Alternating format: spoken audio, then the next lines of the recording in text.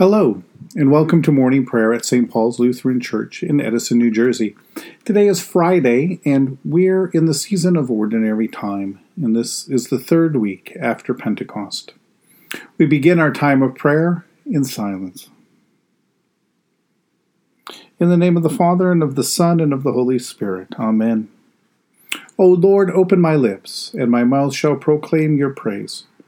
Glory to the Father, and to the Son, and to the Holy Spirit, as it was in the beginning, is now, and will be forever. Amen. Hallelujah. Visit us with your salvation, and sustain us with your gracious Spirit. O come, let us worship and praise.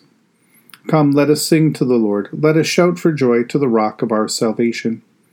Let us come before God's presence with thanksgiving, and raise a loud shout to the Lord with psalms. For you, Lord, are a great God and a great ruler above all gods. Come, let us sing to the Lord. Let us shout for joy to the rock of our salvation. In your hand are the caverns of the earth. The heights of the hills are also yours. The sea is yours, for you made it, and your hands have molded the dry land. Come, let us sing to the Lord. Let us shout for joy to the rock of our salvation. Come, let us worship and bow down. Let us kneel before the Lord our Maker. For the Lord is our God, and we are the people of God's pasture, and the sheep of God's hand. Come, let us sing to the Lord. Let us shout for joy to the rock of our salvation. You have been born anew through the living and abiding Word of God.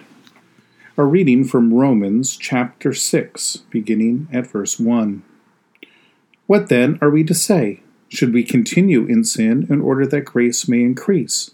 By no means. How can we who died to sin go on living in it? Do you not know that all of us who were baptized into Christ Jesus were baptized into his death? Therefore, we were buried with him by baptism into death, so that just as Christ was raised from the dead by the glory of the Father, so we also might walk in newness of life. For if we have been united with him in a death like his, we will certainly be united with him in a resurrection like his. We know that our old self was crucified with him, so that the body of sin might be destroyed, so that we might no longer be enslaved to sin. For whoever has died is freed from sin. But if we died with Christ, we believe that we will also live with him. We know that Christ, being raised from the dead, will never die again. Death no longer has dominion over him. The death he died to sin once for all. But the life he lives to God. So all of you must consider yourselves dead to sin and alive to God in Christ Jesus. The good news is that Jesus died to take away our sins and to make us right with God. And he was raised from the dead to give us new and enduring life in fellowship with the Father through the Son in the Holy Spirit. All of this is ours freely as a gift given out of steadfast love and mercy, not because we earned it or because we are worthy, but exactly because we are not worthy and cannot ever earn God's love or favor. This is why we worship God, why we praise God, why we give thanks to God, glorify God, and tell the story of the good news about Jesus Christ. Because God has transformed even our sin from shame to God's glory, has taken away our reproach, and instead crowned it with the story of God's enduring love and mercy for us and for the whole world. But it does not take long for us to reason that if Jesus died to take away our sins, and if God is glorified in God's steadfast love and mercy, that we have all the more reason to sin. If Jesus has died to take away our sins, we need not even worry about sin. We can simply continue sinning. We continue life as it normally has been. Jesus will continue with forgiving, and we will thank God for being so kind as to look past all that we are, all that we say, and all that we do. All that we do to ourselves, all that we do to God, and all that we do to one another. So these analogies that we use to explain what Jesus does for us, one is like taking a shower every day, and two is drawn from the Old Testament sacrificial system, even though we don't know very much about that. But each of these tell us something about our relationship with God and the grace that we now have access to through Christ. but they each have their own limits. And the limit we keep bumping up against is this kind of merry-go-round of sin and forgiveness and good works that keeps us spinning and running every way until everything gets all spun and mixed up together. So instead, the analogy that Paul uses in this passage breaks us out of that kind of a spin cycle of sin and forgiveness, sin and forgiveness, sin and forgiveness, that rinse and repeat. For Paul, life in Christ is a matter of death and life, to quote the interpretive work of the late theologian Gerhard Forde.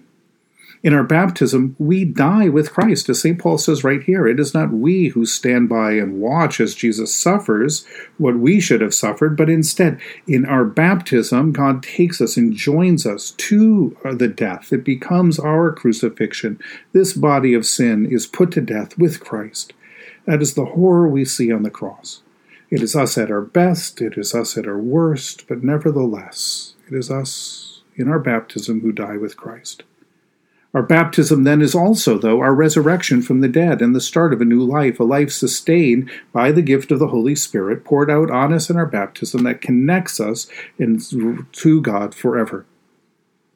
But why it is so important for us to remember that the Christian life begins with death in baptism is that death is the end. It is the end of the old creature. It is the end of an old way of life and the start of something new. It is a death and a resurrection. It is this death also that silences all the demands and accusations of the law. The law never extends beyond death. The executed no longer lives under condemnation because they have paid in full for their crime.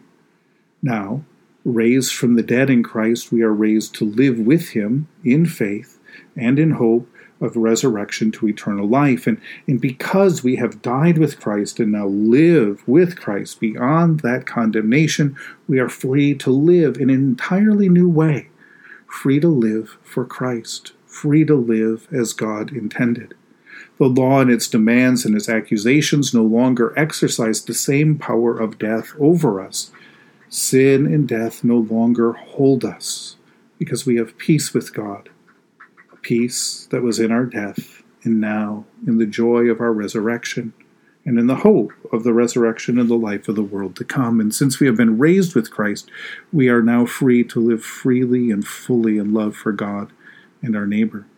And so, yes, it is certainly true that Jesus died to take away our sin, but it is also true that in our baptism we are joined to Christ's death and resurrection.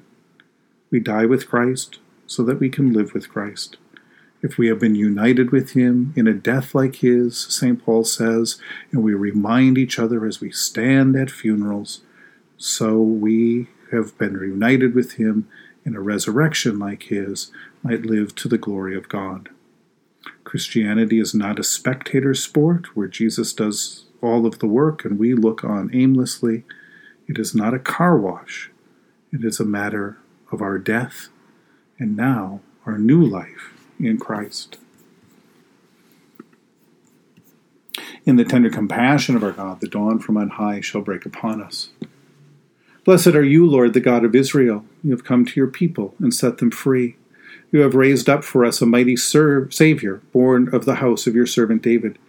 In the tender compassion of our God, the dawn from on high shall break upon us. Through your holy prophets, you promised of old to save us from our enemies, from the hands of all who hate us, to show mercy to our forebears, and to remember your holy covenant. This was the oath you swore to our father Abraham, to set us free from the hands of our enemies, free to worship you without fear, holy and righteous before you all the days of our life. In the tender compassion of our God, the dawn from on high shall break upon us. And you, child, shall be called the prophet of the Most High, for you will go before the Lord to prepare the way, to give God's people the knowledge of salvation by the forgiveness of their sins. In the tender compassion of our God, the dawn from on high shall break upon us, to shine on those who dwell in darkness and the shadow of death, and to guide our feet into the way of peace. In the tender compassion of our God, the dawn from on high shall break upon us. The Lord be with you. Let us pray. Mighty God of mercy, we thank you for the resurrection dawn, bringing the glory of our risen Lord, who makes every day new. Especially, we thank you for the sustaining goodness of your creation, for the new creation in Christ and all gifts of healing and forgiveness, for the gifts of relationship with others, for the communion of faith in your church. For what else are we thankful? Merciful God of might, renew this weary world. Heal the hurts of all of your children, and bring about your peace for all in Christ Jesus, the living Lord. We ask that you would protect us this day from all harm and danger. We ask that you would keep us from all sin and all evil. We ask that our life and our actions may now please you.